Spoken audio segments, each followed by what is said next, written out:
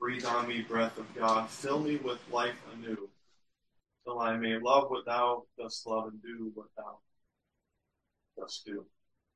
And that is actually, unfortunately, an exact opposite to what this church is doing as we come to the last message of the last of the seven churches, the Church of Laodicea.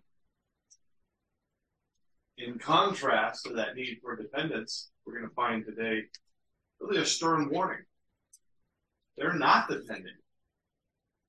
They need to seek after their relationship with Christ again and seek to do what he wants them to do. And so with the end of these messages, this is one that we need to pay close attention to, because it's a sobering reality that can happen to any church. We can think that we're doing well. Actually, in Jesus' assessment, we may not be doing well at all. We need to turn to him like we heard in that last song as we sang, turn to him and depend fully on him. Help us to minister and be faithful and serve him faithfully. So Jesus in his message to the last of the seven churches here, and if you'll remember the map, I think it's still back there. We've kind of gone in a horseshoe through Asia Minor, Laodicea, kind of a distance away from Ephesus. We'll talk more about that in just a minute. But Jesus is going to describe himself here again. This time he will describe himself as the faithful and the true witness. And really, as we'll see, the initiator, the beginner of creation, the creator. An emphasis on his deity again. And as that true witness and as the creator and as the head of the church, he knows the temperature of each ministry.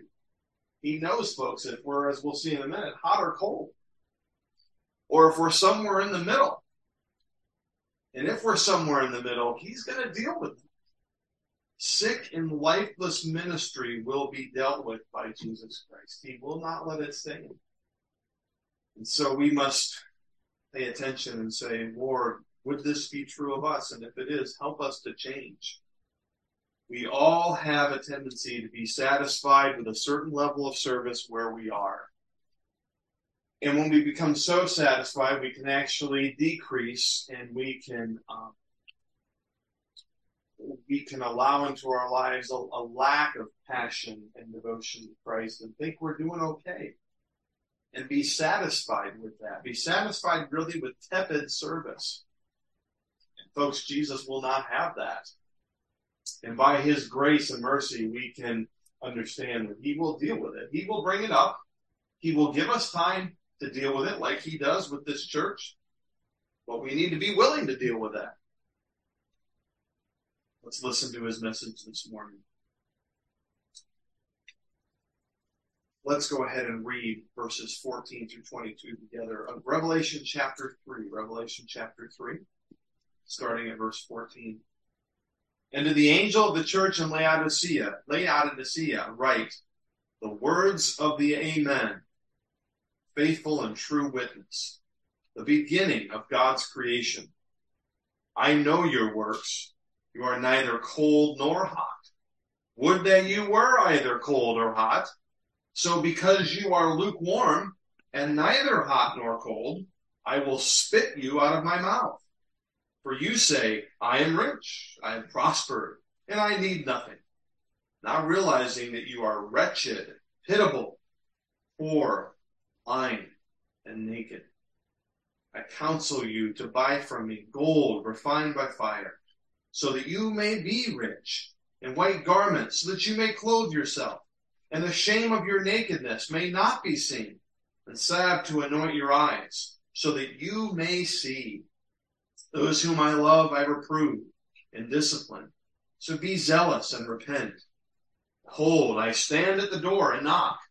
If anyone hears my voice and opens the door, I will come in to him and eat with him, and he with me. The one who conquers, I will grant him to sit with me on my throne, as I also conquered and sat down with my Father on his throne. He who has an ear, let him hear what the Spirit says to the churches. Father, let us hear this morning. This message is not singularly for this church. Thousands of years ago in Laodicea, in that area near Asia Minor. But it's for your churches today, your people today, that we would honestly examine ourselves through the lens of the Spirit, that we would be submitted to what Jesus has to say about our own deficiencies in worship and in ministry, and that we would be willing to change, that we would not be comfortable and satisfied where we are, but we would seek to grow and to mature and have eyes that see accurately as Jesus sees, be willing to repent. So give us that perception today as we look at this message, Christ to Laodicea, and apply it to us as well. Father, help us to be a church that is devoted to your things, to the things of Christ. For it's in Jesus' name we pray. Amen. There was a story that I read as an older child, and we've introduced to our boys over the years. I'm sure you've probably heard of it. It's a classic story called The Secret Garden. And they've seen the movie, some versions, and the book. And it's a well-written book, a lot of interesting aspects to it. There's the main protagonist, the main character is a little girl called Mary Lennox, 10 years old. Her parents, they live in India, and they're originally from England, obviously. This is in the late 1800s, and her parents die in some riots that happen, and so she's sent to live with her uncle in Yorkshire, England. And the other main character then is this uncle, her uncle's son, Colin Craven, who's hidden away in a secret room in the house, and Mary eventually discovers him, and he has his own set of difficulties to deal with, not the death of his family, but the estrangement from his father, as his father's secluded away after the death of his mother, and he's kept in a sickbed, and he has deceived himself with the help of adults around him that he is sickly and will be so forever. And really, by the time Mary meets him, in his own way, he's become comfortable or satisfied with his condition. That he's going to be sickly and probably die early. He's very demanding and selfish. The neat thing, I won't go through the whole book, but the point and the turning point in that is when Mary and some of his friends help him to see that that's not his true condition. They open up the windows of the dark room. They eventually entice him to go outside and enjoy the sunshine and the light and creation and the air, and to breathe that in and to walk through gardens together. And as he does this, he undergoes his own transformation. He becomes more of an optimist rather than a selfish, inward-looking, gloomy person. And eventually his father comes back and shows him the love that he needs. But he was satisfied with his condition. And this little boy named Colin Craven needed to wake up to the reality of his need for change. And by the end of the book, he does so, and it's a beautiful ending for multiple things that happen in his life. Well, in reflection, that's a good correlation to this message that Jesus has to this church of the city of Laodicea. They're satisfied and comfortable in the situation they're in, and Jesus is going to say, wake up. You need to be realistic about your situation, your condition, and change, because change is available. But if you don't realize it and you don't recognize your need for change, none will come. And Jesus graciously, folks, for each of us, for this church and for each of us, graciously shows us our need for change. He doesn't leave us with wrong thinking. So we need to listen today and analyze this in our lives. His final address, the city of Laodicea. The title of this message, it sounds kind of negative, I know, but call it lukewarm and wretched, because that's what this city is, and they need to wake up to that. Jesus refers to himself as the true witness, and the true witness exposes ineffective local ministry, because Jesus knows the full extent of our ineffectiveness. This church in this city, Laodicea, it was the southernmost of the 7 churches, and it was a wealthy, independent city at the end of that crucial highway that we've discussed that a number of the other cities were on, and this was at the end. And its very name carried the sense of independence and confidence. Ruled by the people was really the meaning of that name in the Greek. And it lay in this beautiful valley, the Lycus Valley, which it shared along with 2 other churches. You might remember one, Colossae, and another one, Hierapolis. And these 3 cities together shared this valley, and it was kind of a tri-city region as such. This valley was a frequent route to the west, and Laodicea was its guardian. It was the city that you had to go through to get to the west. And so it was very well known and populated. The road also from the other cities that we've talked about recently, Pergamum and Sardis, crossed through the valley and through the city as well. Because of where it was in the valley, nearer to some of these hills and some mountains, it was considered almost impregnable. It was able to defend itself, unlike some of these other cities. And it was in a secure setting. But it did have one great weakness that was a real problem. And that was this city's water supply, of all things. It was actually, Laodicea was dependent on others to supply most of their water. And that's a pretty important thing, you would imagine. The aqueducts that they had underneath the city were such that they could easily be disabled by enemies, and that had happened many times, and almost, although in other aspects it was impregnable, when that happened, they were weakened in a great way. And then another thing happened as this city began to grow and where it was located, it did become almost a major metropolis. Well, when that happened, they had to seek other ways to get water in because there were so many people there. There wasn't enough water to meet the needs. There wasn't enough good water. And so it had to be imported in to meet the growing needs. It was founded around 250 years before Christ, and it came to have a very diverse population, not unlike some of our cities in our own country today.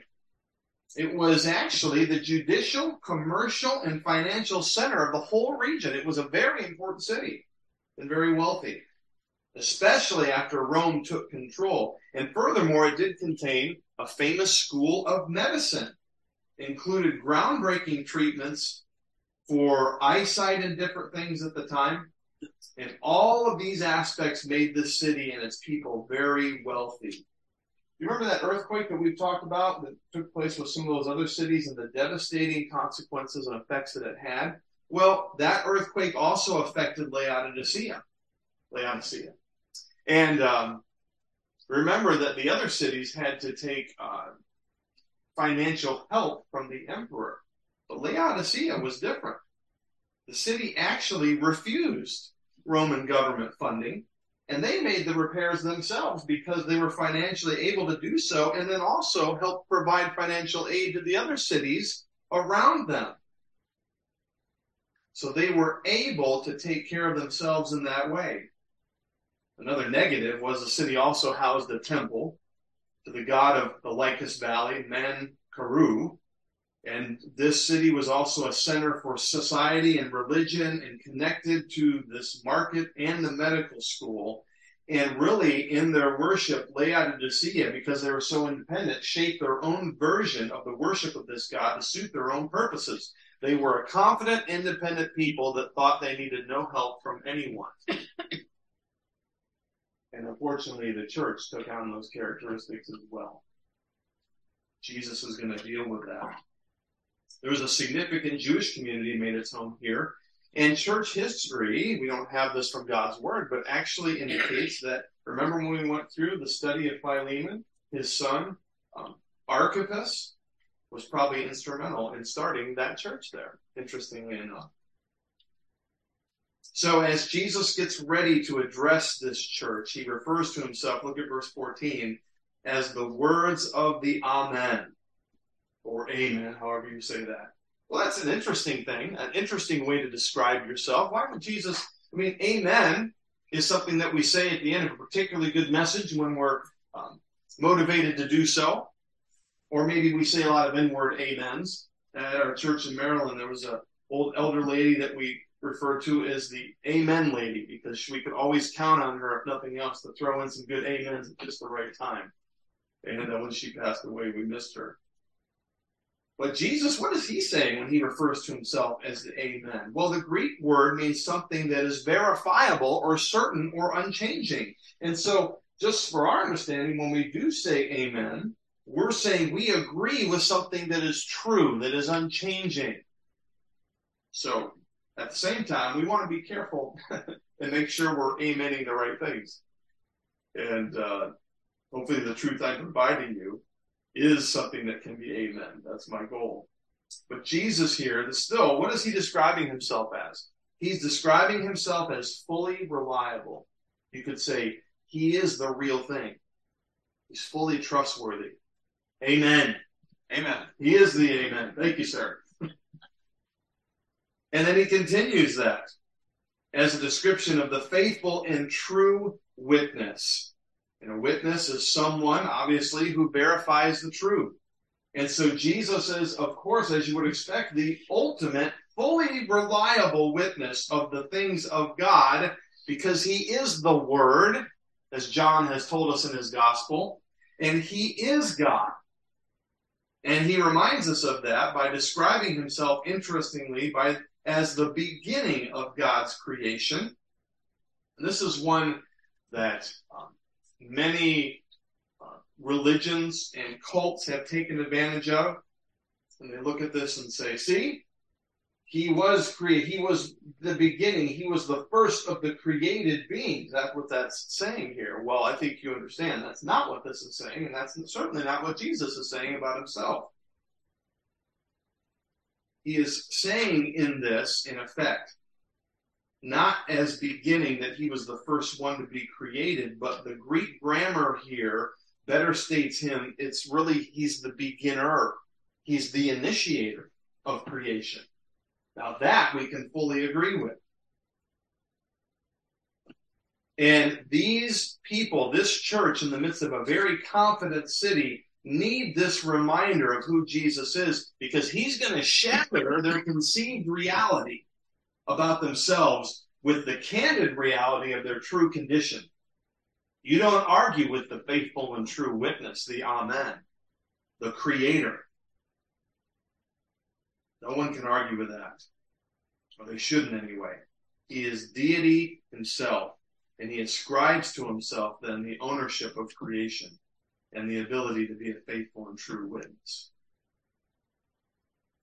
I was reminded you know that I like to read historical biographies and things, and right now I'm in the middle of first of a series of 3 about Theodore Roosevelt, and enjoying that, one of our U.S. presidents, at the beginning of the 1900s, and heard this story that I thought was a good opposite to what way that Jesus describes himself here. I call it the unfortunate testimony of Sergeant Bucky Taylor.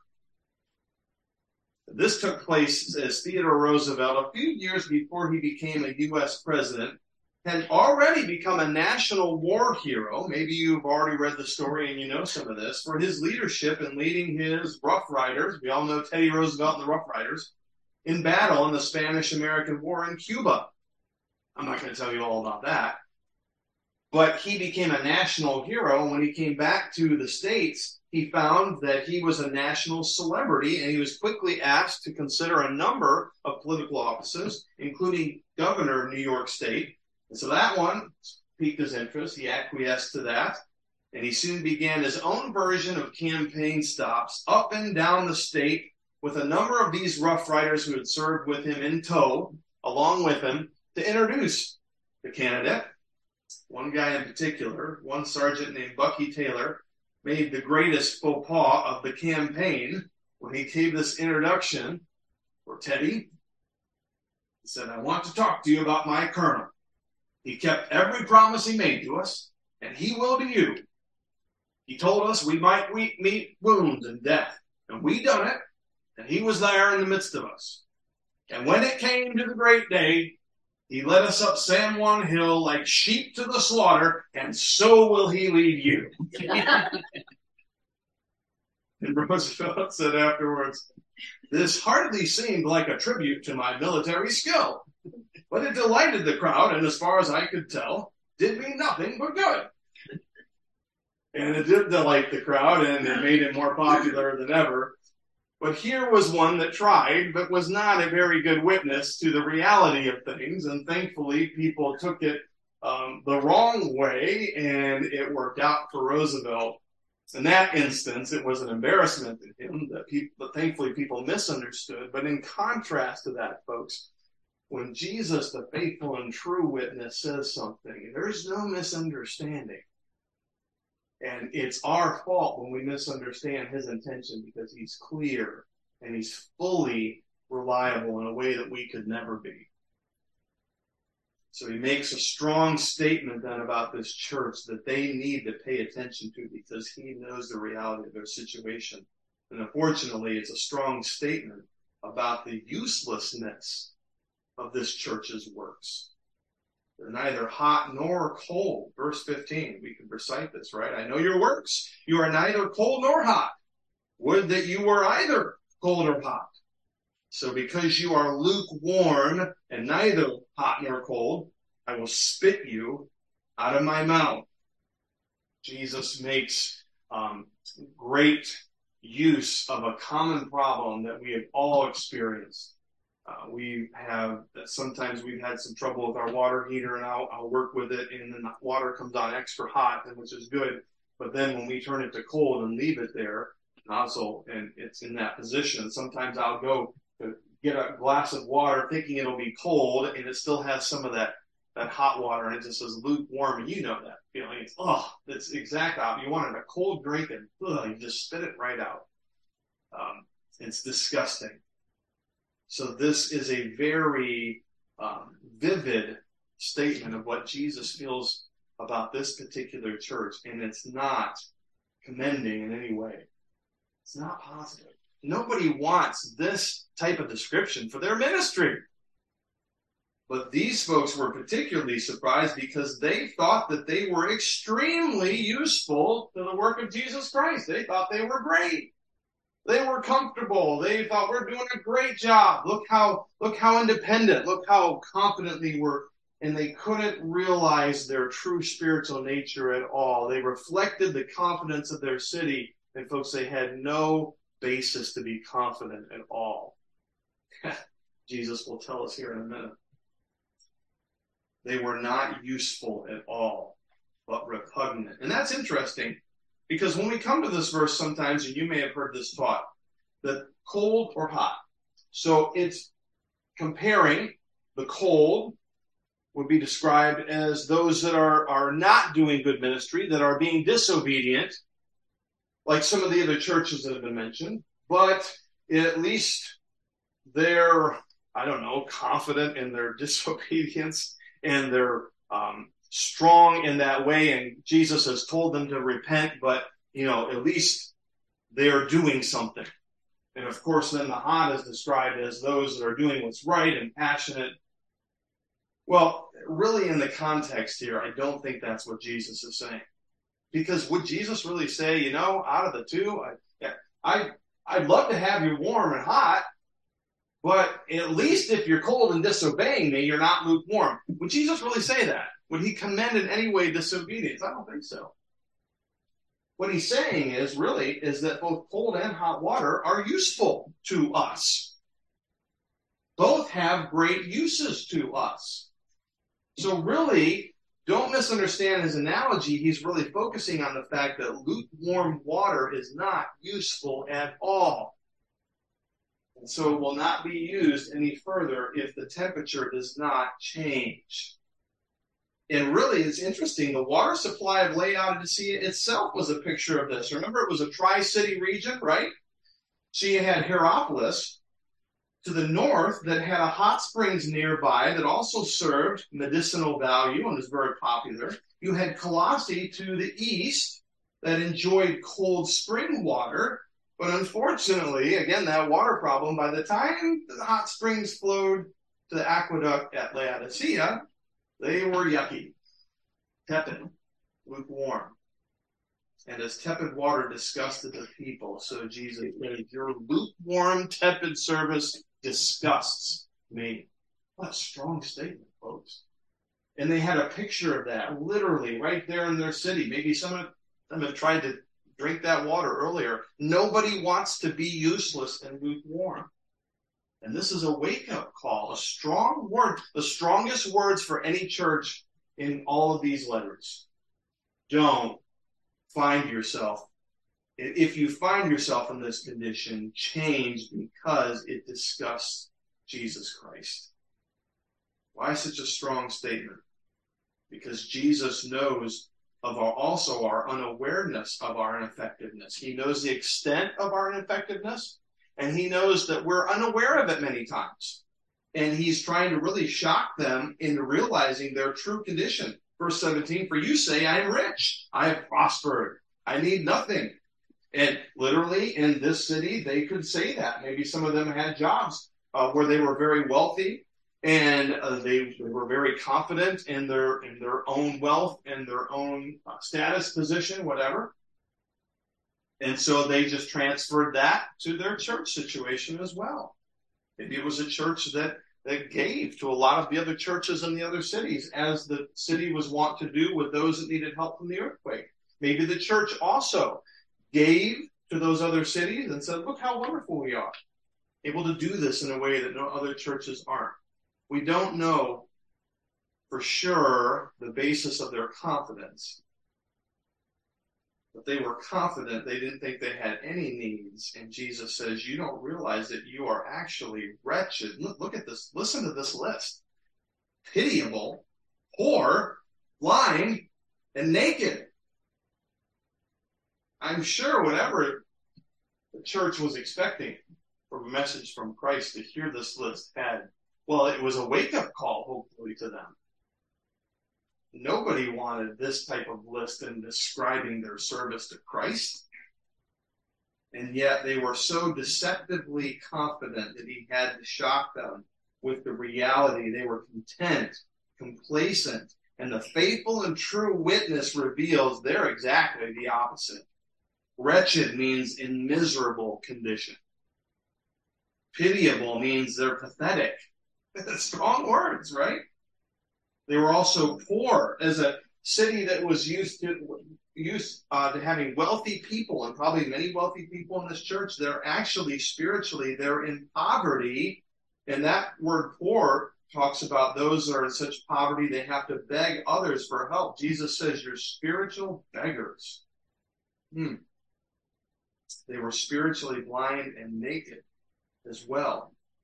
And this had to be a humbling thing. Hopefully it was, to hear. For those in the city, and this is interesting, this was a city that was renowned, remember, medically, for its eye medications, and it also produced a premium black wool that clothed whole nations.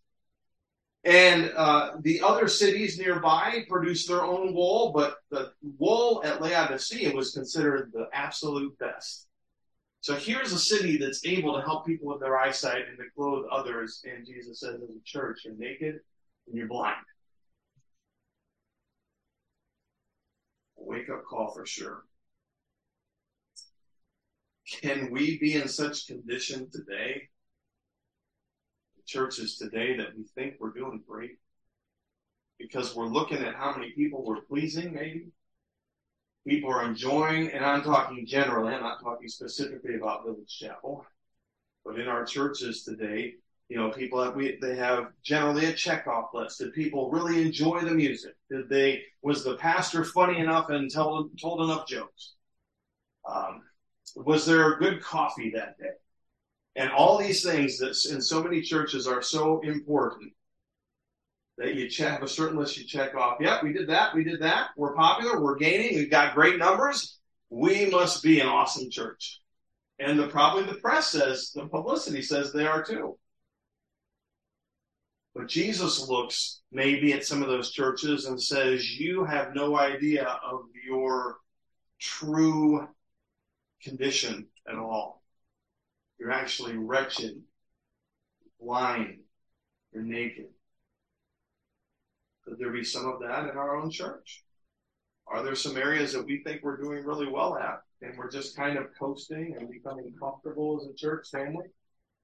Each of us have to look into our hearts and seek Jesus' assessment of our own ministry within our church. And the Spirit will make it clear. Maybe there's some areas in each of our lives that we think, yeah, we're doing really well. That's my strength. I'm doing great. And maybe if you submitted that, if I submitted that over to Jesus, he would have a different assessment. The point is, we ought to at least have talked to him about it. Lord, you show me. Don't just let me continue to operate on my own considerations and my own assessment of my own life and ministry, but Lord, you assess. Let the Holy Spirit show me that I could change. The more that we pray that, Lord Jesus, I know that I have a propensity to think I'm doing okay. You help me to see the reality of who I am in my service, and I'll be willing to change. Jesus says you must change. The true witness provides correction for ineffective ministry. Harsh words, but he doesn't leave his people there. He says there's hope. I will provide correction so that your ministry will be ineffective no longer.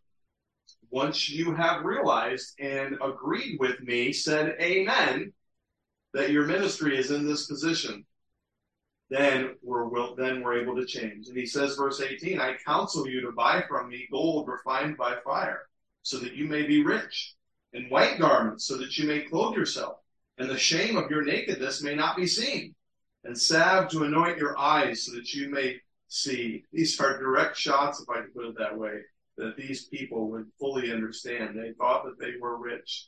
Jesus says, actually, you're putting your time and your money into the wrong things. Here's what you ought to be buying. Gold refined by fire. Well, what does that mean? What is he saying here? I think this represents spiritual wealth of a changed life. Refined by fire. Jesus is saying you're putting so much effort and wealth in doing so much, but you don't realize you're not growing. You're weak. You're lukewarm spiritually. I can change all of that. If you'll submit yourself to my changing power, and I will refine you as gold, and I will change your spiritual condition. That is what you ought to be putting your resources into. And spending your time, let's put it that way. This is ultimately, remember, this is the work of Christ, not anything that we can do. You also may be rich. Well, we are already rich, maybe wealthy.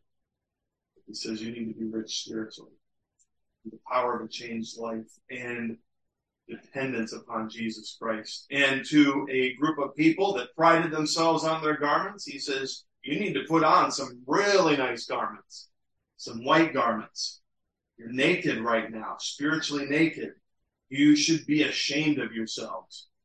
Put on some new clothes that I have for you, the white garments. And the white garments reflect righteous deeds of a changed life.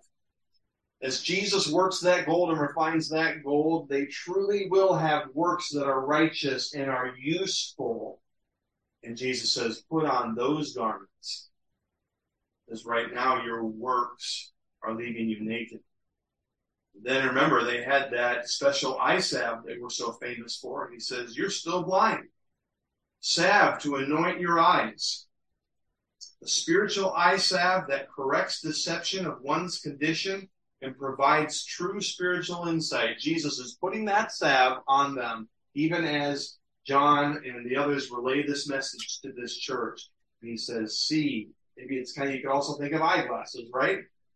We don't realize how bad our vision is till we go to the eye doctor and he tells us, or she tells us, and we put glasses on. It's like, wow, everything's different. Well, Jesus is putting that salve, those spiritual eyeglasses, and say, well, see your real spiritual condition? Now let's change that. Put your efforts. I'll put my effort into that, and you live for me. It's a severe warning. But he reminds them, even though his words are severe, it's done out of reproof and discipline, done out of love. Not to be mean. And isn't it wonderful, the grace of Jesus, that he adds this in verse 19? He says, those whom I love, I reprove and discipline. I may sound harsh. I may be being very direct, and he is. But he says it's not out of anger. It's not of Jesus coming and saying, I'm done, I'm fed up. Can't you all see your awful, despicable condition? He's saying, that's not why I'm doing this at all. It's because I love you that I will reprove and discipline. So remember my love and be zealous to turn from your condition. Now that you can see it, turn from it. Don't stay in it. And seek after me. Repent and desire change. We tell this to our kids, right? We certainly tell this to our kids on a regular basis. You know, boys, when we have to bring discipline and correction into your life, it's not something that we enjoy, and we mean that. Not cruel people. We don't enjoy. I tell my boys, there's lots of other things I'd rather be doing right now than having to deal with your sin. But because I love you, and I point out as well, if we didn't love you, we'd just let you do what you want to do and reap the consequences of it and say, oh, well. But because we love them, we deal with their sin. Jesus, in a much more full and inclusive way, says, because I love you, I will deal with your sin so that you will recognize your true pitiful condition and repent and turn. Jesus allows for repentance before his discipline, and he gives opportunity for growth and perseverance. Here's a famous verse. Unfortunately, is misunderstood a lot of times. Probably remember that painting. Maybe you've seen a version of that painting of Jesus at the door with his lantern. He's knocking. There's actually 3 different versions of that. I looked it up, trying to find the right one, just to see that. Verse 20, behold, I stand at the door and knock. If anyone hears my voice and opens the door, I will come into him and eat with him, and he with me. This has been misunderstood many times as an evangelism call to invite Jesus into your life by opening the door. I think that's a secondary application. Certainly, as Jesus offers salvation, he invites people to accept him into their lives. Be careful about telling people to accept him into their heart, because that's kind of confusing for people. You know, what does that mean, really? Better to say to accept him as Savior and into their lives. We see that picture and we think that's the case. In a secondary way, it can have application, but you think of the context here. He's talking to those that he loves, who he's disciplining and reproving. And in that reality, the primary context is a call of obedience from the master to his servants that are already his servants, to let him in so that he can have further fellowship with them. Jesus says, you are my children. There's so much more I want to do. I want to change in your lives. He is. There is, I think, a misinterpretation here of some scholars that think that the Laodicean church was filled with unbelievers, with those that didn't have true professions. Well, I think Jesus makes it clear that he loves them, that he's working in their lives. These are believers that he's talking to. And yes, we want to proclaim the call to accept Christ, but here he's saying, let me have further fellowship with you. Don't shut me out in any area of your life. Fellowship at meals was a privilege, an honor of association with a particular person. Jesus is giving us the opportunity to have him at the table and honor him further with every area of our life. Let's be honest, there are areas that we all tend in our lives to shut Jesus out of. Jesus, you can look at this area, you can look at this area, but no, not that door. That's my own. I'll give you everything else, but I don't want you in that room. I want you to open that door. Jesus says, no, I'm knocking. Let me have all of your life so we can have full fellowship. Beautiful picture there. I can eat with him or her be with me. Isn't there a deep down desire, folks, or should be at least, to have a deeper fellowship with Jesus, to grow to know him more? Isn't there within each and every one of us that are truly his own, a desire to, Lord, I just want to fellowship with you even further. I want to know you more, to trust you more. Jesus says, I will do that when you let me.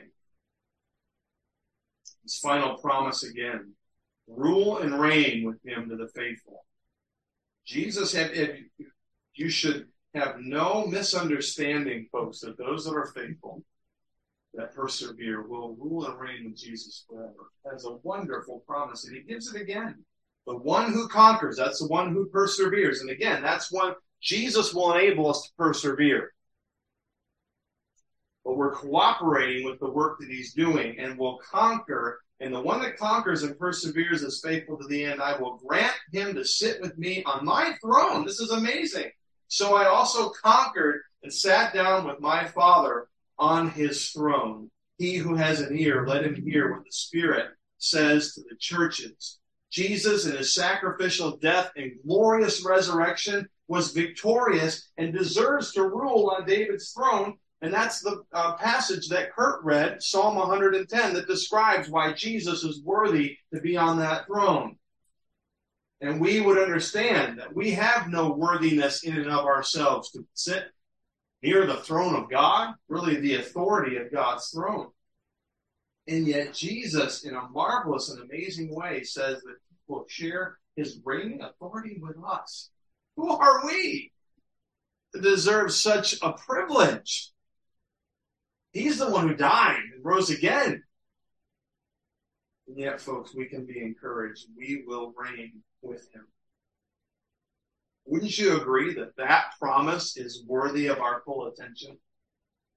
So let's all of us have an ear to hear. Listen to what the Spirit says, not just to Laodicea, but to Village Chapel Baptist Church today. We'll rule and reign with him in his kingdom. What a glorious thing that will be. What a marvelous thing. That ought to humble us. God would be willing to do that to people that formerly rejected him and rebelled against him. Yes, because Jesus did the work, the sacrifice, so that we could be changed and renewed and made worthy through him of ruling and reigning on that throne.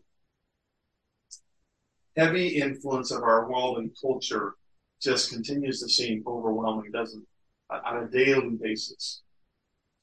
And we constantly feel the pressure to give in and participate. And that can dull our senses. And we can be lulled into a spiritual comfortability that we don't recognize where we truly are spiritually and our true weaknesses spiritually. That ought to scare us, folks, to realize that we could be that blind and that dull to our own condition. That's why we have to daily submit ourselves to the analyzation of Jesus and the Holy Spirit. Through his Holy Spirit, he will show us daily, hourly, what we need to do. He's ever near. He knows our condition. Submit to him. Open up all the doors of your life. Let him fellowship. Submit those to him. And then let him work wonderful works of commitment and righteousness. One day we'll reign and rule with him forever. That's something to look forward to. But we have to be honest. We have to let the Spirit do his honest work of evaluation and be submitted to whatever he says we need to change. Change that. Then we will not be a lukewarm individual, a lukewarm church. We will not be disgusting, but we will be refreshing to those around us and to God. Father, thank you. A sober reminder here, but one that we needed.